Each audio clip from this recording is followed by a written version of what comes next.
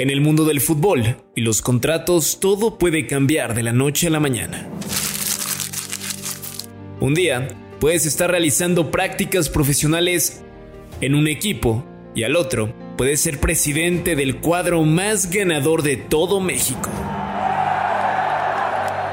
Es así como le pasó a Mauricio Culebro Galván, quien es licenciado en Economía, egresado de la Universidad Iberoamericana en el año 2003.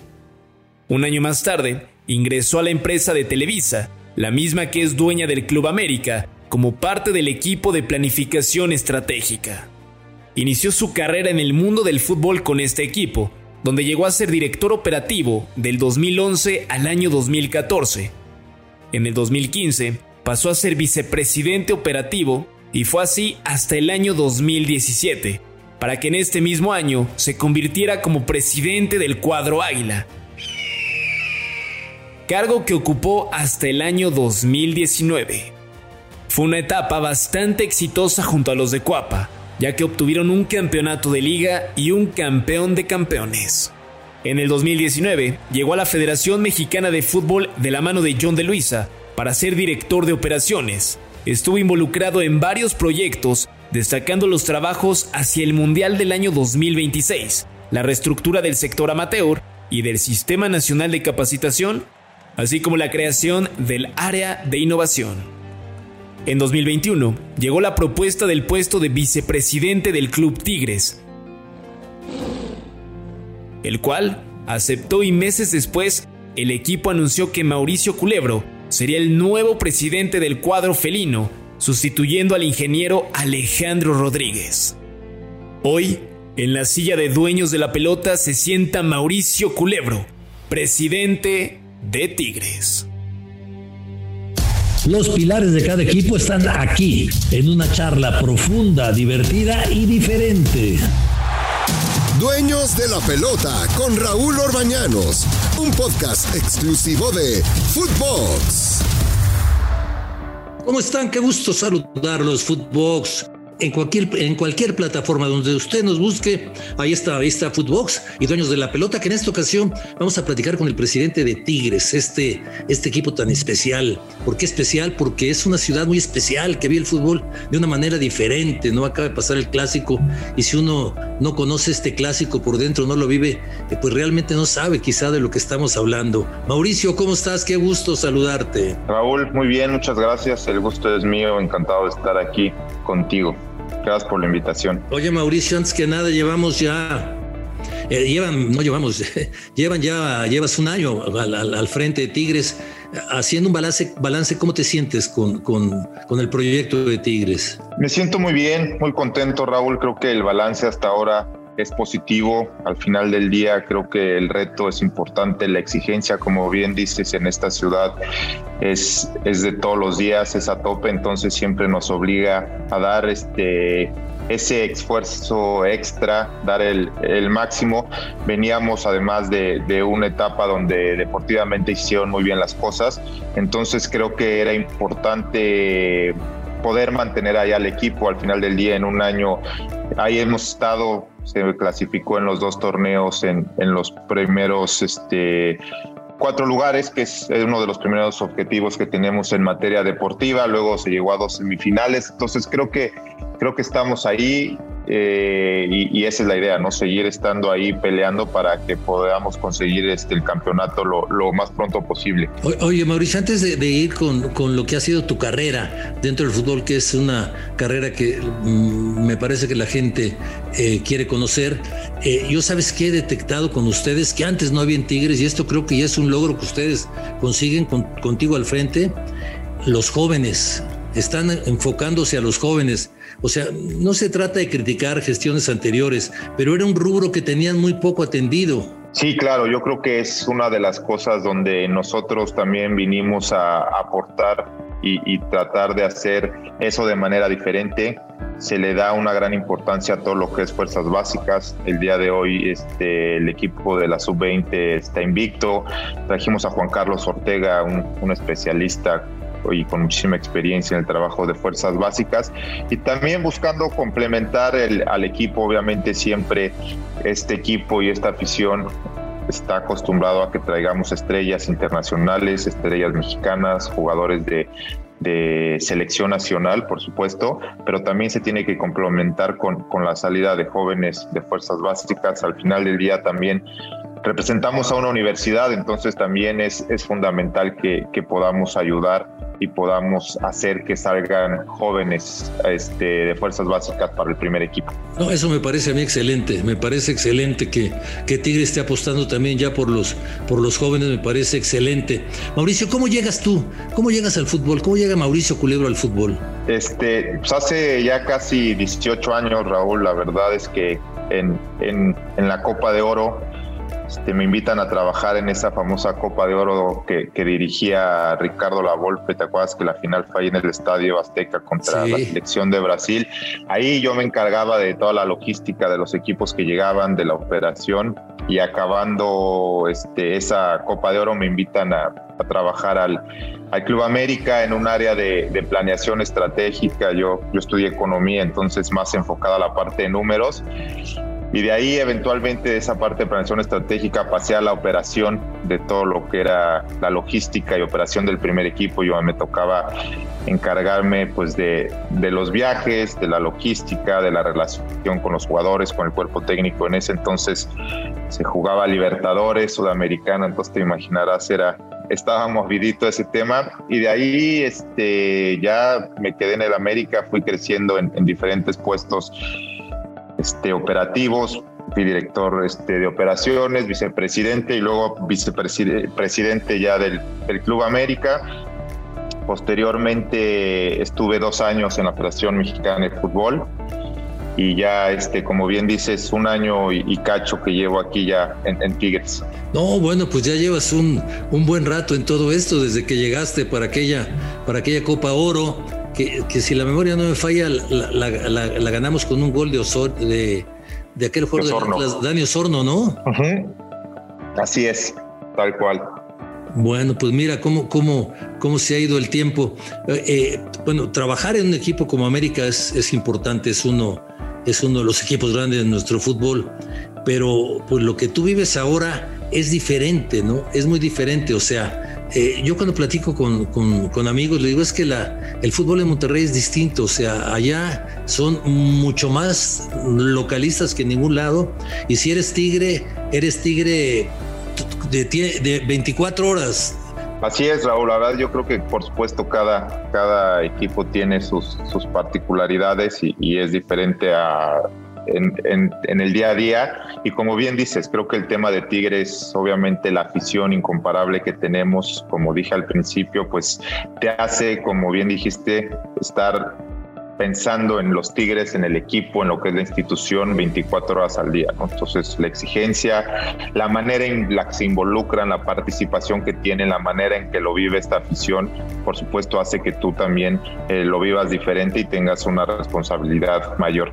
Oye, y por ejemplo, ahora que ya este torneo es diferente, ¿no? Porque es un torneo muy rápido, un torneo express le llamo yo, pero el trabajo previo para organizar a los equipos es un trabajo complicado, es un trabajo serio. Cuando tienen la obligación prácticamente de contratar futbolistas, se les fue Carlos Salcedo, hay que traer gente nueva, toda esta planeación es muy especial, ¿no? Es algo que conforme pasa el tiempo se va modificando muchísimo en el fútbol.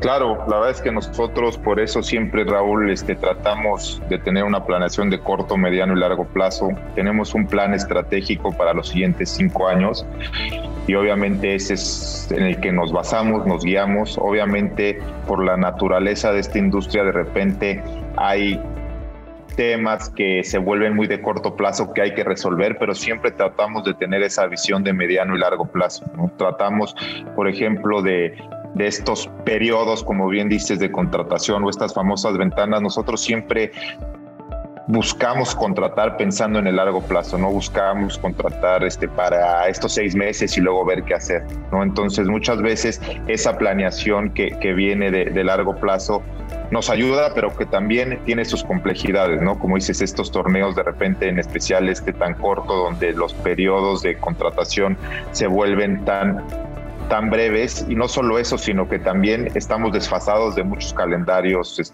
por ejemplo el fútbol europeo o de otros. Eso hace también que tenga una complejidad extra, ¿no? Porque cuando tú estás ya empezando el torneo, de repente en Europa apenas empieza a mover el mercado, entonces eso trae también una complejidad para esta liga, para nosotros como equipo, pero siempre la idea es tratar de no pensar nada más en el torneo que viene, sino pensar en el largo plazo. Oye, la contratación de Florian fue difícil. Mira, la verdad, todas las contrataciones tienen sus complejidades. Obviamente esta tuvo su parte de complejidad, pero creo que al final ayudó mucho la presencia de Gignac aquí en el equipo, porque obviamente Florian lo conocía. Creo que siempre eso nos ayuda también para de repente jugadores de Europa que a lo mejor nunca han considerado venir o nunca han tenido la opción.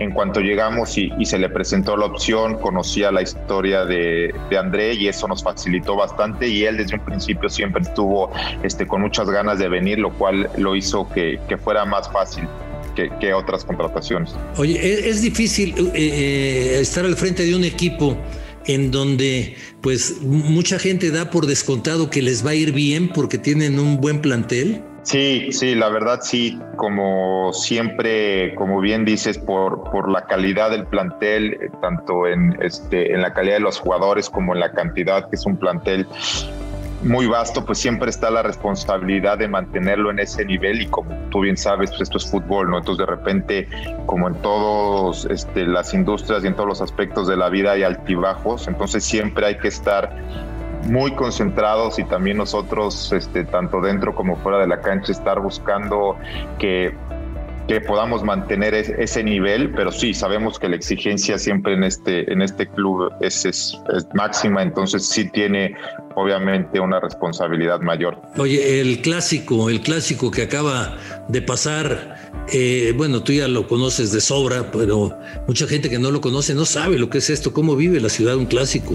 Es en verdad, yo he tenido la oportunidad de trabajar en el Clásico Nacional, en el Clásico Joven, en el Clásico del América Pumas, en Atlas Necaxa, Atlas Chivas, pero este es diferente, ¿no? Esto prácticamente, y no exagero, se involucra a toda la ciudad, se divide deportivamente toda la ciudad. Así es, la verdad es que vivirlo también, como dices, a mí me había tocado vivirlo de fuera, pero ya vivirlo desde dentro es una cosa extraordinaria.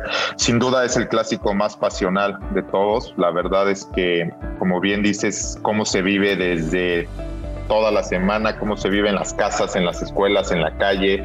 Ves a todos con sus playeras, la gente está esperando el día del partido, la afición está emocionada, y creo que al final del día esa pasión de la afición, de la ciudad, del mismo estado es algo que tiene muchísimo valor, y también lo que, como decías antes, pues nos obliga a siempre tratar de mantener ese nivel, porque creo que es algo muy importante. Creo que los dos equipos han venido haciendo bien las cosas ya desde hace mucho tiempo, y eso ha ayudado mucho a que este clásico se viva de esta manera y que cada día se viva con más pasión. Sí, si algún clásico no esperábamos que terminara 0-0 era porque los dos equipos llegan muy bien, los dos equipos caminan muy bien, y bueno, finalmente estuvieron más cerca ustedes de ganar el partido, pienso. Sí, creo que la verdad fue un muy buen partido. Era una visita complicada, ellos también venían muy bien, nosotros también al final del día estábamos peleando arriba de la tabla. Sí, creo que las ocasiones más claras de gol las tuvimos nosotros, pero bueno, al final esto es fútbol, y pues los postes también juegan su parte, y desgraciadamente nos tocó a nosotros, pero nos fuimos con un buen sabor de boca, porque creo que el equipo hizo bien las cosas, se plantó como debe de plantarse, y todavía, y eso nos da mucha ilusión para lo que resta del torneo. Oye, dime una cosa, más allá de lo que es la cancha, más allá de lo que es la rivalidad en la cancha, hay rivalidad en otros terrenos también que la gente no alcanza a detectar. No sé, por ejemplo, si ya uno contrató a una figura, el otro también tiene que ir a buscar otra figura. Todo esto que va más allá de una cancha de fútbol. Sí, por supuesto. La verdad sí, siempre habrá la rivalidad en todo lo que rodea al partido, en todo lo que rodea a la cancha. Al final del día, pues yo creo que las dos instituciones tratamos de hacerlo de la mejor manera en todo lo que nos corresponde en cuanto a tener los mejores patrocinadores, los mejores socios comerciales, tener la mejor afición, que tener a nuestra afición que esté contenta con el trabajo que hacemos. Pero creo que lo más importante es que hay una rivalidad que se queda también en la cancha, porque somos muy respetuosos en los que hacemos. Al final del día, cada quien está enfocado en hacer su trabajo de mejor manera y como digo, con mucho respeto, mucho orden para que se quede en esa pasión sana que existe y en esa rivalidad que es muy sana. Oye, ¿qué esperas de Tigres como presidente para esta temporada? Pues mira, yo creo que estar ahí, obviamente, como primer objetivo siempre que nos trazamos, clasificar dentro de los primeros 4 para clasificar directamente a la liguilla.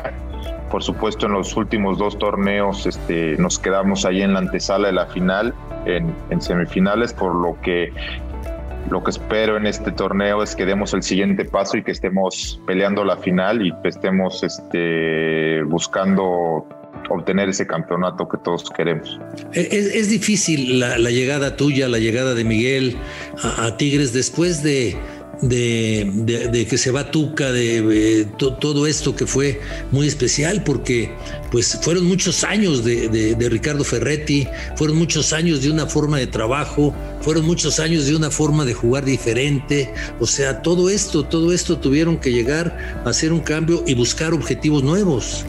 Sí, la verdad creo que después de esos ciclos que son tan largos y tan exitosos, la verdad es que llegar a hacer y hacer las cosas de diferente manera, obviamente algunas también continuar las que se hicieron bien, pero por supuesto que estos cambios después de tanto tiempo son nuevos ciclos, empieza un nuevo ciclo y como cualquier ciclo que termine y cualquiera que empieza tiene sus complejidades, ¿no? Creo que también vemos la verdad el caso del Manchester United también ahorita y creo que es un ejemplo también de lo que pasa de repente cuando hay ciclos tan largos, trabajar de una manera de hacer las cosas, entonces siempre sí son complicados, pero bueno, es parte del reto y de nuestro trabajo del día a día y de lo que siempre he dicho que es un trabajo en equipo, tanto Miguel en la cancha como lo que nos toca hacer a nosotros en las oficinas, siempre juntos, siempre trabajando por el bien de la institución. Oye, pero ¿te gusta la presión? Porque América y Tigres es algo diferente la presión, ¿no? Sí, la verdad creo que también la presión te ayuda muchas veces, hay que saberla controlar, pero sí te ayuda, te exige a ser mejor cada día, a nunca relajarte, a siempre estar buscando las cosas, hacerlas de la mejor manera y hacerlas de manera diferente. Tratamos mucho de hacer las cosas aquí de una manera nueva, de innovar, de trabajar mucho en equipo, como bien dije, porque creo que al final del día todo esto somos un equipo.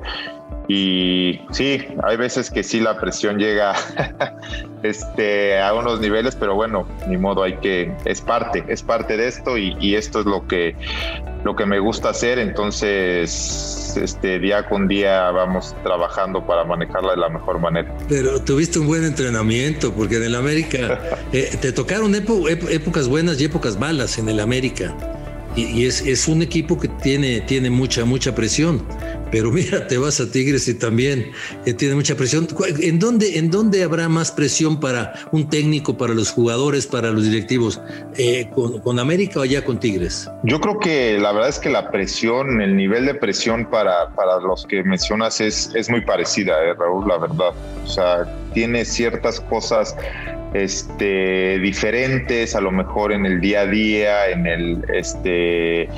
pero creo que al final la presión es igual en los dos equipos, ¿no? Creo que los dos equipos están acostumbrados a ganar, los dos equipos tienen una magnífica afición, entonces creo que el reto y la presión en los dos equipos se vive de la misma manera. Ahora,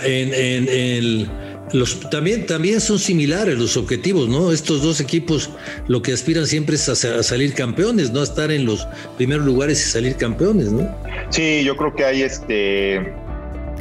equipos en México, varios que claro, que el objetivo y lo que se le exige es el campeonato.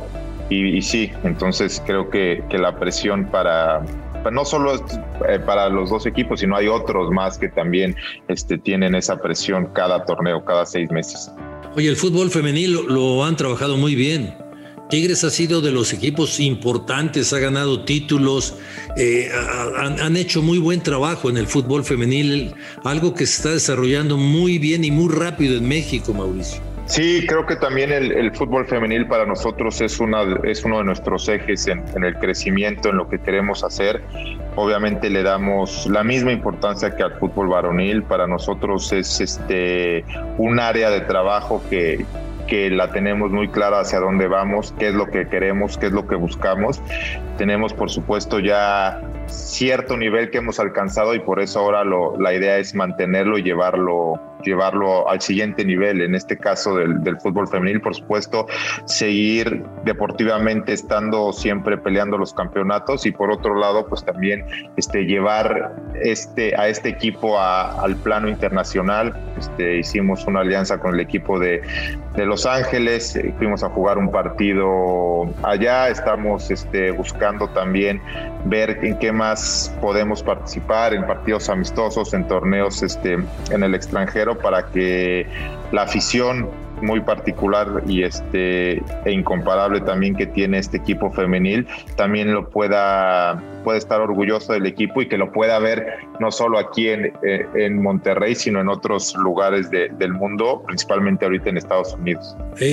¿Un equipo en la Liga de Expansión? Mira, la verdad es que un equipo en la Liga de Expansión nunca es algo que ha estado dentro de nuestros planes. La verdad, como te mencioné, tenemos muy claros cuáles son nuestros objetivos y la verdad es que no tenemos una idea ahorita en el corto o mediano plazo de tener un equipo en expansión. El descenso, ¿qué piensa el presidente Tigres del descenso y el ascenso en el fútbol mexicano? Bueno, la verdad es que yo creo que ahí, Raúl, pues ahora sí que la decisión que han tomado en la liga, en la federación, ellos son los expertos, ellos son los que conocen y ven a otra altura lo que el futuro del fútbol mexicano. Creo que la idea de la Liga de Expansión, ahora que ves todos los jugadores que están saliendo de Liga de Expansión y que están ya jugando en Liga MX, me parece que ha sido un acierto, pero al final del día el tema del descenso y del ascenso, creo que es una decisión al final que toman en Federación y Liga y bueno, nada más como equipo nos toca respetar esa decisión.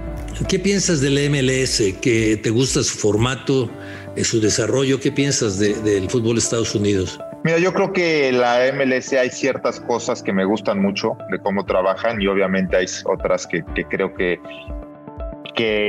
para el nivel de liga que están buscando tener no son las adecuadas o no son las que me gustan a mí. Como todo, hay unas cosas, como te digo, que creo que las hacen muy bien y otras en las que pueden mejorar, pero sin duda creo que va por buen camino, y al final del día nosotros